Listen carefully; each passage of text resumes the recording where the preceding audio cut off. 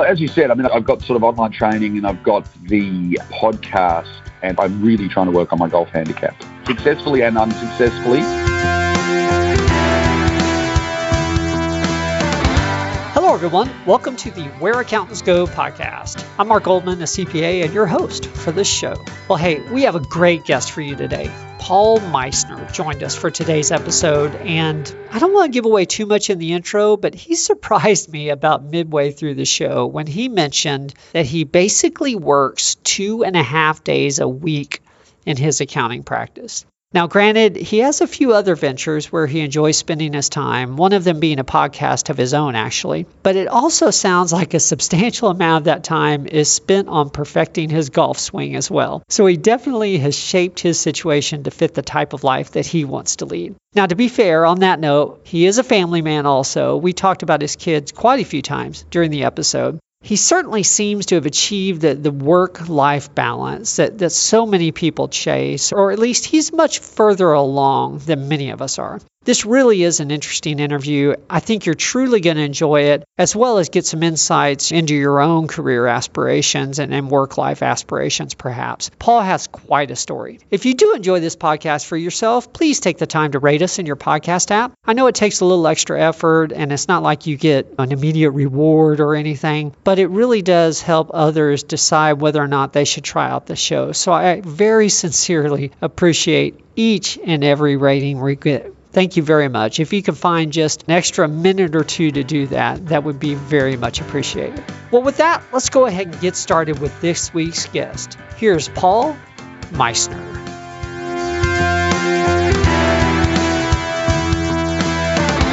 Well, hey, Paul, welcome to the show.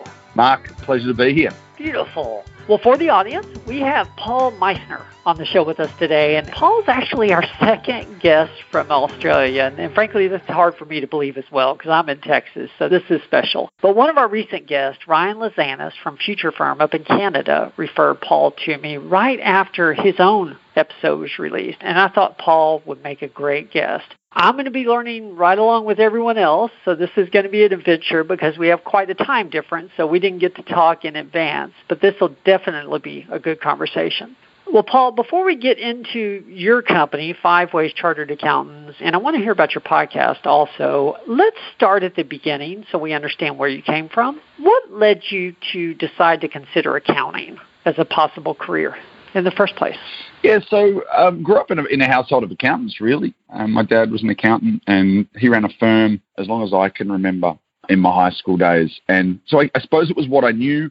Had a very good teacher in business management and those sort of commerce-y type courses going through school, and was able to work in my father's firm during sort of school holidays and stuff. The old dot matrix printers, you used to peel the side off the paper. I think I still remember playing with the offcuts of that paper and highlighting endless transactions. Can't even remember why, but I think you just always remember dot matrix printouts and a highlighter. But I think certainly that gave me a good start and gave me the view of what the accounting is. It is funny, I hear a lot of people talk about the stereotypes of accountants, and especially when they get started, and people at the moment, so probably coming out of school going, oh, isn't accounting boring and isn't it being automated? You know, I think you're a product of what you see. And sort of from an early age, I saw my dad's role as an accountant and how close and sort of the relationships he built with his clients and how they relied on him and on the firm. And I think that,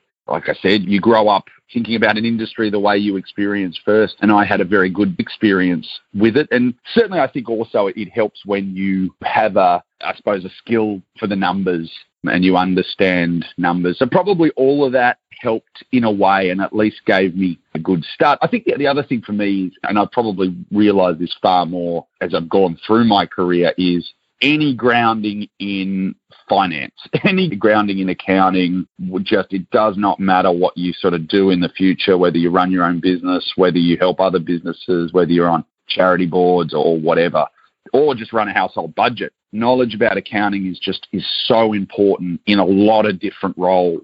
It's quite amazing. Interesting. We have a little bit in common, actually. My father was an accountant, and I worked for him middle school, high school, through college. I sort of had no choice but become an accountant. It sounds like it ran in your blood, too.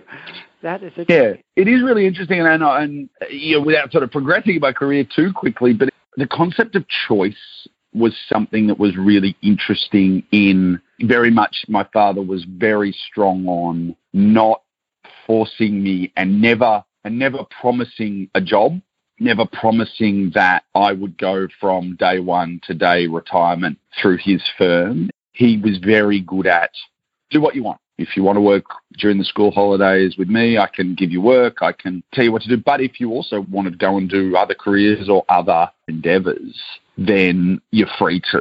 There certainly wasn't there was 100% choice in my early career path. Okay. So did you work in your father's firm straight out of college, or did you go see the rest of the world or something? Yeah. So it's very interesting. Between a lot of people in Australia back when, however many years ago, when I did a gap year, sort of went traveling. I never did. I sort of figured that if I didn't make it to uni, what you call college, we call uni, if I didn't make it there, I'd never get back. I'd kind of go off and travel and never come back. So I thought, you know what, I'll go straight. And it was good, probably added a year on because during uni, I sort of needed that time away. But out of uni was a really interesting time because the one thing, probably the strongest thing in a career sense my dad instilled in me was you have to get your first job, your first proper job. We call it a grad job. So it was never going to be at his firm. And I think that's always something that stuck with me. I can give you holiday work. You can come and help me out. I can help you out. But out of uni, you've got to go and not only find your own job, but go and work for someone else that isn't family. Don't get comfortable in that handed your first job. And Dad would always say, look, if you progress through your career and if you go and get experience and if for some reason fate has it that the firms come back together or you come back to the firm or the firm's still here, there was no sort of guarantee of any of that, then so be it. But you have to start separately. Otherwise, it won't be good enough. It won't give you the right start to your career. And it's something I've sort of, not sure I respected at the time, but certainly grew to respect more and more as I got experiences that were outside him and his firm. Okay. I don't know if it's the same or was the same, in Australia when you were getting out of college as it was here, but that was a recessionary time, I think, when you were getting out of college. How did you, or at least it was here, how did you get your first job? Did you just interview on campus or how did that work? Yeah, it was pounded the pavement. I think like everyone, my staff, one of my early staff members took pride in sort of saying that Facebook when I came out of school. So it was a different experience. I even reckon we still looked in job ads in the paper. I think, in fact, I'm not sure on that, but I think it was early sort of online advertising of job ads. But just put the word out. I think I tried calling firms direct. I tried job ads. I tried everything. I think the interesting thing for me was I wasn't in an academic sense where you look at grades and scores. I wasn't up the top of any class ever, but I was a people person. And I think that was the interesting thing. On paper, I didn't look like much of a candidate, to be honest. But if I could get my foot in the door, then I could at least have a chat and explain the passion I had. It was really interesting. I still remember that it probably our college ends up sort of October-ish, I think, and I'd hit the pavement and Dad was sort of, as I said, very big on, well, might get some summer job, but I really want you out there looking for a job. I think it got to about late Jan or February. So I'd been at it for a fair few months. And my father actually got me a job interview with a firm that he knew. It was a family friend, and he'd actually gone through this firm with one of the previous partners. And I got down to the final interview there and with the firm that I ended up at.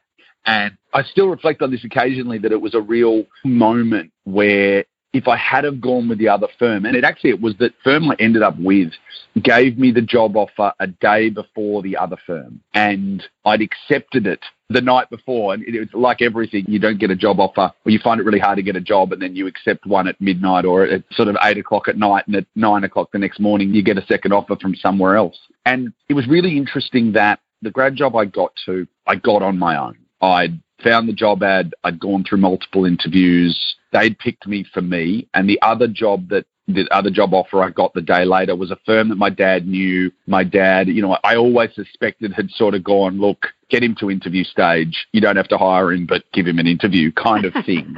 I'm not sure whether that was true. I think that's how I felt. But one of the things for me is if I had have gone there, would I ever have felt like I got it on my own? And we'll never know. But I'm really pleased from that early on. And in the end, it was a great firm. And I learned an absolute heap early on. Small firms, small to medium firms, I haven't touched that big firm vibe. And I think that's been really important for my career too. Okay.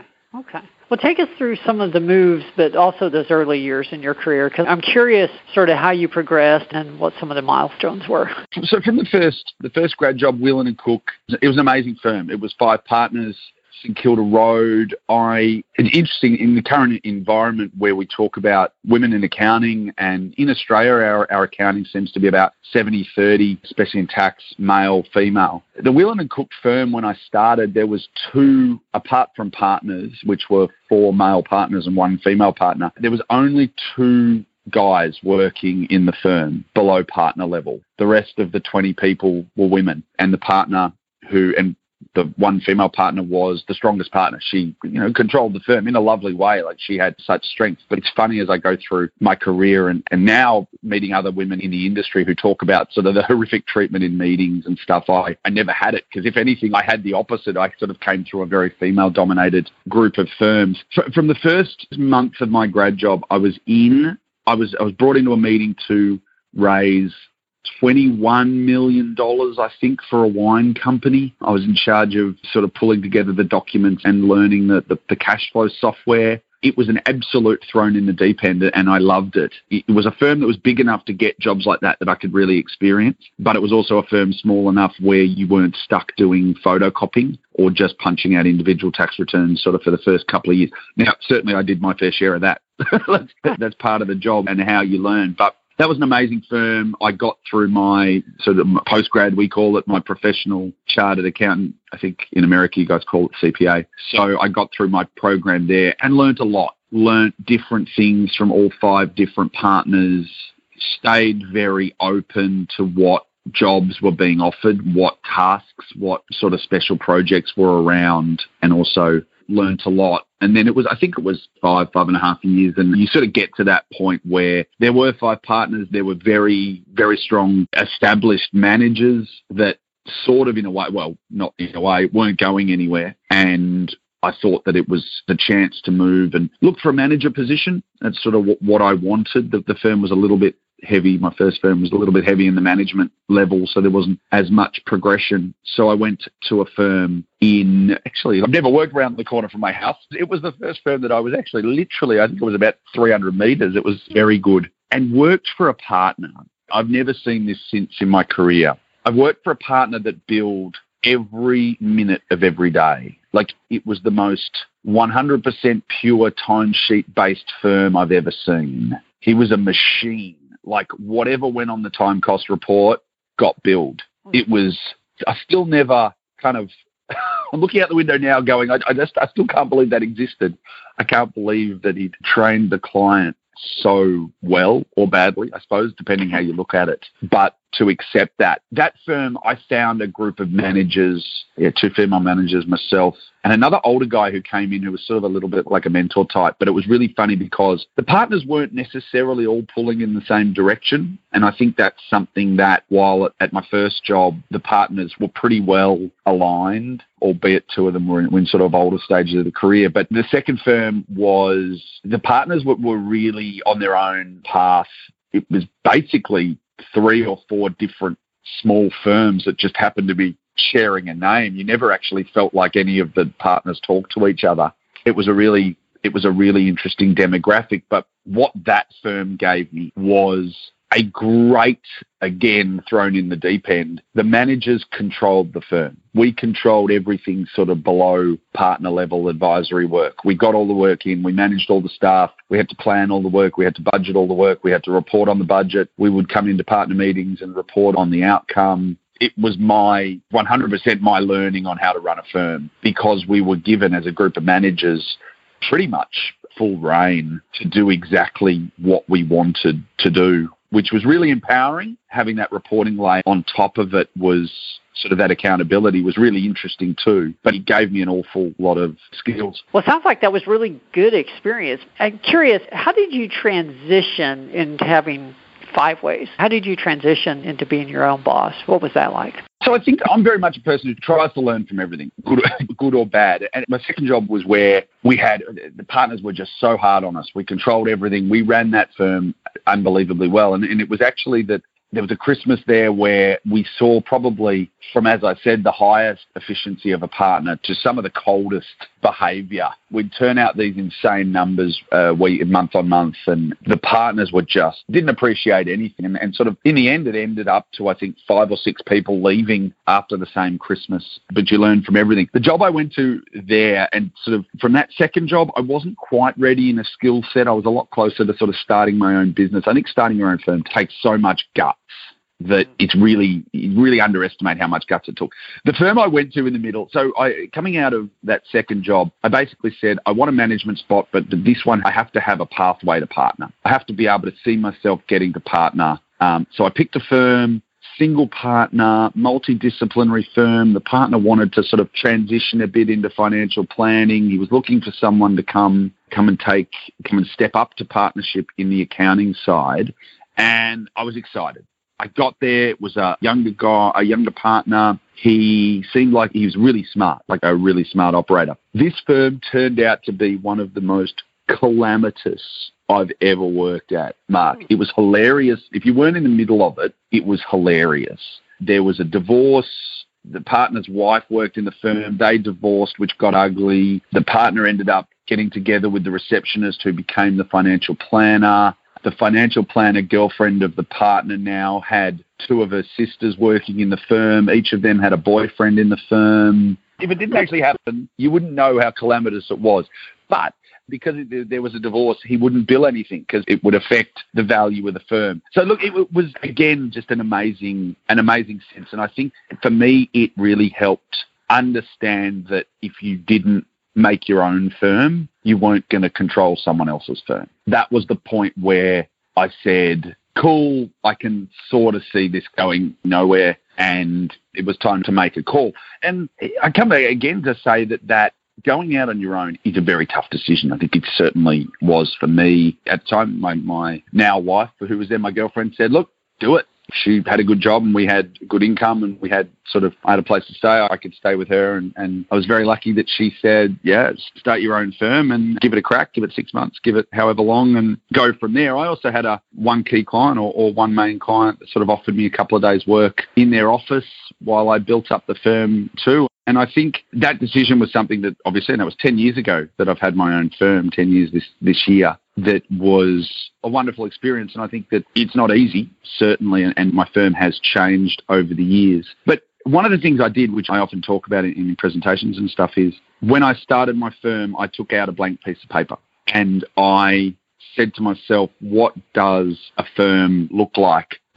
Cloud accounting was just starting. Xero had just sort of hit Australia. It was in its first sort of year or two in Australia.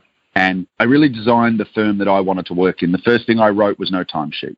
And the second thing I wrote was fixed fee billing. And from there, I just designed the firm that I wanted, and none of it involved an office. There was a point early on between leaving the job and starting my own firm where I did have meetings with a couple of people to look at buying fees and buying an office. And it was another one of those moments where you're like, if I hadn't made that decision, it would be on a really different trajectory. But I'm glad that I started fresh because you don't take on any legacy people, any legacy issues, any legacy clients. And the most part for me was any legacy ideas. I could be 100% cloud from day one. And yeah, that's sort of how it all started. Wow. So do you have any employees now, or is it pretty much just you or one employee, employees, but helpers, you know? Yeah, so one employee now, and that's been the case sort of for the last 4 or 5 years. So I got a website that it had a black background. And I think anyone 10 years ago who remembers seeing accounting websites will know that they were all white. They were all white, they were all plain, they all had far too many words. I had like half the amount of words, a tenth of the amount of words, and it was a black background and people would lose their minds, which was quite cool. So the first person that ever approached me to kind of work with the firm was another partner, was actually another person looking to start their own firm. And they're like, oh, I love what you're doing and I want to join you. And I sort of had to explain that I hadn't actually started myself yet. So my first, not hire, but my first sort of other person in the firm actually was another partner. And then look, we grew to about 7, which was a really great way to learn because he sort of had the technology side and I was far more tax technical. So you talk about partnerships where you look at having skills that are complementary rather than being too similar people where you end up running different firms. You know, you can sort of help each other and pick up the tasks that you're good at. But we grew to sort of 8 of us, I think, 8 of us at the height, 2 of us and 6 staff. And there came a moment, it was 6 years ago, my son's 6, that the firm got to the point where we looked at whether or not we'd join with another firm. And it was a really interesting moment again because just had a family. I'd looked at, what would it look like? And probably the best decision in my career I've ever made was at that point splitting the firm and letting my partner go and join with another firm. We were going to lose the Five Ways name. I was going to join in a partnership with sort of 4 other people, which is always hard when there's different. It was going to be a firm in a different city, in a different state. So it was one of those things that, again, like a lot of moments in everyone's career, you have a choice and you've got to kind of weigh up all the options and just jump in. Okay. So what is Five Ways? But it went back to one. From then on, it went back to one staff, and I kind of, in a way, have never been happier. Yeah, we all think we want to be this giant machine until you start getting there and realize, well, wait a minute, maybe I don't want to go quite that far. Exactly, 100%. So what does Five Ways look like today? Sort of, do you have a niche? Is there a certain type of client that you do best with? Or how have you shaped the firm to be what you want? I think one staff, which for me keeps it very manageable. I try to probably work about 2.5 days a week and play a lot of golf. That's kind of my life goal at the moment. Work with the clients that I want to work with rather than just being busy. People often ask me, do I have a niche? And I sort of say, well, do you lodge a tax return in Australia? And if you do, you're in my niche. So, which generally gets a bit of a chuckle. But it really is, for me, it's managing the tax department for small to micro businesses. And then I think we talk about automated client sign up and we talk about managing marketing funnels and signing new clients up minute over minute. Every new client of the firm I speak to make sure I'm comfortable with, I want them to speak to me so that they're comfortable with me. I really want people who work with us and rather than just being a certain size or a certain stage, because in fact, I recently gave a talk on the concept of growth and I drew sort of on a piece of paper for the audience what I call the growth triangle, that you either focus on growing top line revenue, net profit, or time. And by time, I mean grow time away from the firm, not just expanding the time you work. And I think either of those are growth to me. And you can dabble in having 2. Sometimes top-line revenue growth will equal net profit. Certainly time in the firm and net profit tend to work slightly against each other. But in general, I think a lot of firms get stuck in this just focusing on top-line growth. Certainly the marketing people who talk about accounting firms, I call them leeches in a way. These people that hang on the accounting industry often talk about top-line growth rather than growing net profit or time away from the firm. I was entirely guilty of it in my early career. He's wearing the number of hours you worked as a badge and saying, I worked till 2 a.m. You'd leave the office and you'd send that last email for the sole purpose of showing people how late you stayed. And I think that's a problem in our industry, and it has been. We're getting a little bit past that, but certainly was one of the traps I fell into and have really tried to get out of. So how old are you, Paul? 42. And you're working 2.5 days a week. Well, as you said, I've got sort of online training and I've got the podcast and I'm really trying to work on my golf handicap. Successfully and unsuccessfully. I talked about sort of that decision being around having a family. That was something that was a really important. It gave me a lot of context, I suppose, in life and just saying, well, there is not a finite number of hours that you can spend at work and you can spend endless time to make the money you want. I wanted to flip that in a way ever since having children and sort of said, well, this is what I want to make, but my goal is to make it efficient and make it in as little time. And it's not a perfect science. I suppose you go through periods where you say, well, I need to step it up or I need to work more hours or I can work less hours. But it's setting the number of hours first and then saying, how do I earn the income, the net profit I want to earn in those hours, rather than the other way around, where you sort of become less efficient and lose a lot of hours away from family to chase an income figure. So I saw on LinkedIn you are the co-founder of Freedom Mentoring. I'm seeing the connection here. So are you teaching other business owners how to lessen their time? Is that, or what is that about? So I started over the journey, over the sort of the 10 years. I was one of Xero's first partners in Australia, and people used to always come up to me and say, how do you do it? How do you do no timesheet? How do you do your billing? How do you work remotely? I'd had periods with the family where we'd go overseas for 2 months and I'd still run the firm remotely. And I think that's becoming far more of a thing now, but 4 years ago, it sort of wasn't as much, especially for that amount of time. And people kept asking me, so I sort of thought, look, I'll put some online content together for it and try to impart some wisdom. So there is freedommentoring.com. I'm pretty sure.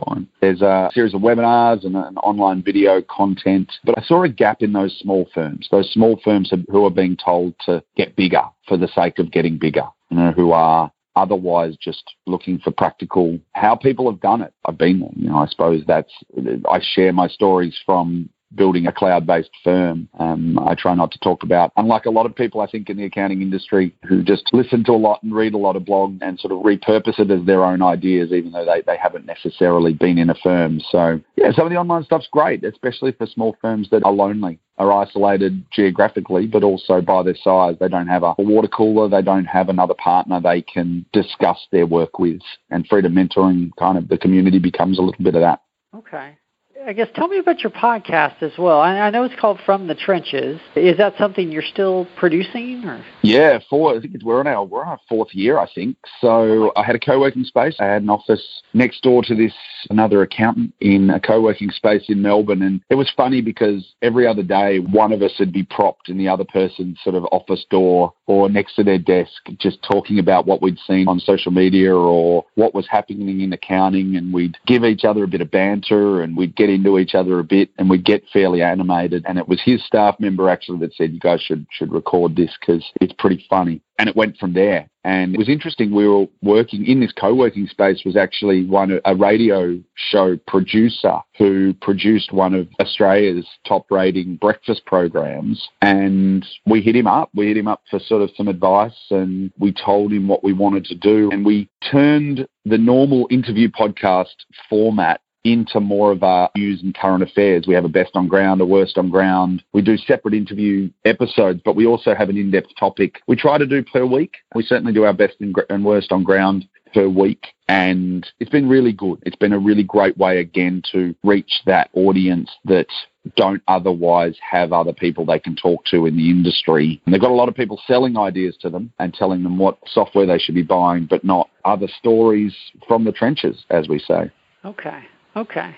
So sounds like you're already sort of where you want to be, but I'm curious if your professional life goes the way you want it to go over the next several years. I mean, what does that look like? Are you working towards a goal? Are you trying to get it down to just half a day per week? I mean, I enjoy it. I still love talking to clients about their tax. For me, there's always a goal of more automation because apart from the fact a lot of people say that automation is going to take work away, I think it takes the work away that you're not going to charge for. The value in the job's still there. So there's more to automate. It's a constant dance for me between creating capacity and sometimes I take too much time away from the firm. Sometimes I concentrate a little too much on golf. But I think for me it's a dance. I think you're never going to get it 100% right. But certainly the engine of the firm could run smoother, and whether that means give up some time and grow a little bit, then we'll see where that goes. If it means just more profit and less time, well, then the golf handicap should improve even quicker. But look, I think for me it's a little bit about the mood takes me. The kids are still pretty young, so there's still a lot of good time at home. They haven't quite learnt to sit on the couch and ignore their parents quite yet. I think when that happens, when I'm not getting as much attention at home, I'll probably reinvest some of that time in a bit more work. But for now, it's sort of working. Okay. Well, I just had to ask. I mean, obviously you're very happy doing what you're doing. So I was curious if really there's any improvement to be made, There always is. I think nothing's perfect. And there's no one firm. The firm that works for me doesn't work for other people. And I think that's probably one of the best lessons I've ever had is you've just got to make it work for you, run the firm, or do the job that you want to do. You just got to be true to yourself. You just got to run the firm that you want to do. Okay. Well, thank you. This has been a wonderful discussion.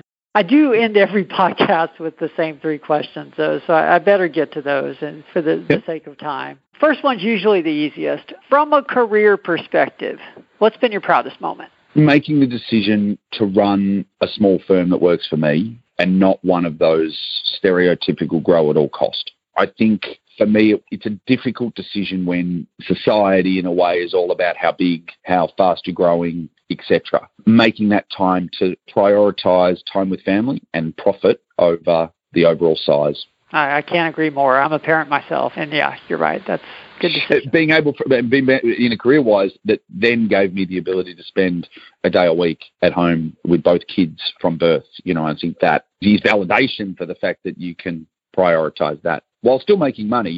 Sort of everyone sort of says, oh, you're just working lifestyle. You can still, with the automation in accounting, you can still make a full-time wage. There you go. Well, second question, tell us about a lesson you learned the hard way. And the more you can tell us about the situation, the better, because really that's how we learn. Taking on too much work and working too many hours has always been something, probably the biggest thing I've regretted or kind of looked back and said that wasn't great. We had a job, I remember this, it was in the first firm I worked for, and there was a big audit job. We'd go out there all day. It was off-site. We'd sort of work for one of the partners out there, and it was the perception was it was an important job, and then we'd come back and do almost a second day's work after hours trying to get the job.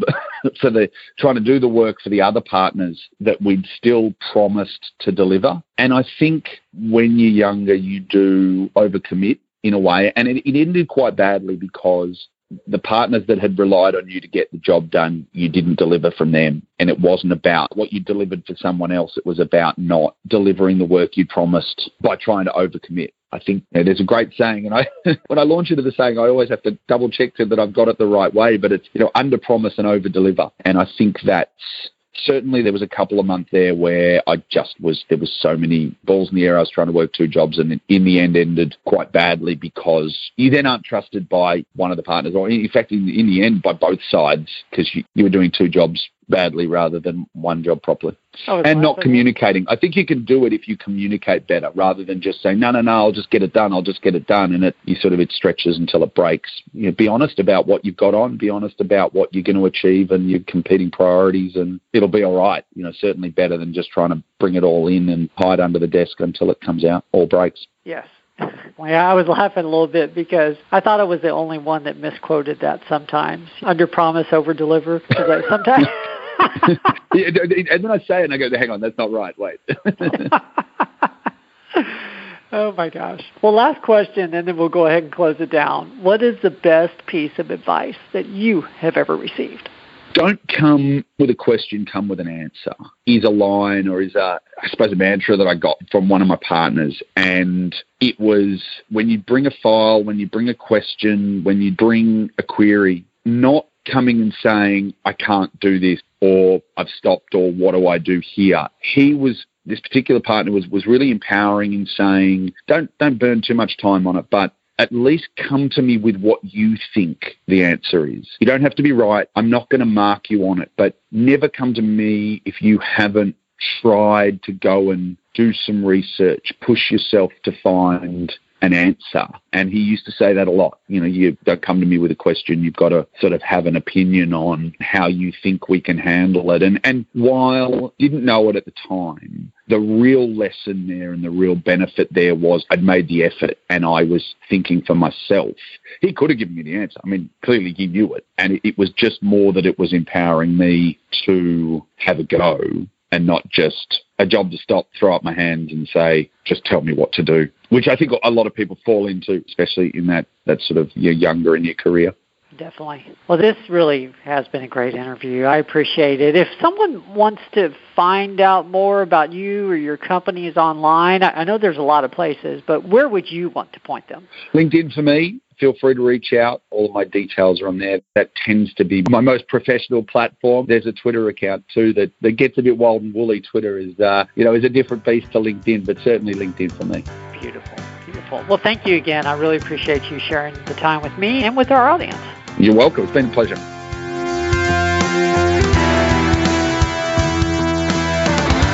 Well, that was our interview with Paul Meissner. And I guess still, like I said in the intro, the primary takeaway for me in all this was that he works 2.5 days a week in his accounting practice. And because he's not only been able to, but he's decided to structure his life in that way, he's able to have time for other ventures as well. And obviously some of them are what some people would define as work, I guess. But he's structured the career and work-life balance that he wants for his life. He's made some brave decisions, and it's very admirable. You could tell that he really enjoys what he does. If you found value in this episode for yourself, please make sure and leave us a rating like I mentioned in the intro. And also, you may find a couple of our publications beneficial to you in your career. We have 2 books on Amazon. The first one is 49 Tips for a Successful Accounting Career, and the second is 49 Tips for Working with a Headhunter. Once again, both available on Amazon and both available in all versions. Thank you again for joining us. I'm Mark Goldman, your host for the Where Accountants Go podcast. And we'll see you all next week. There's more to come.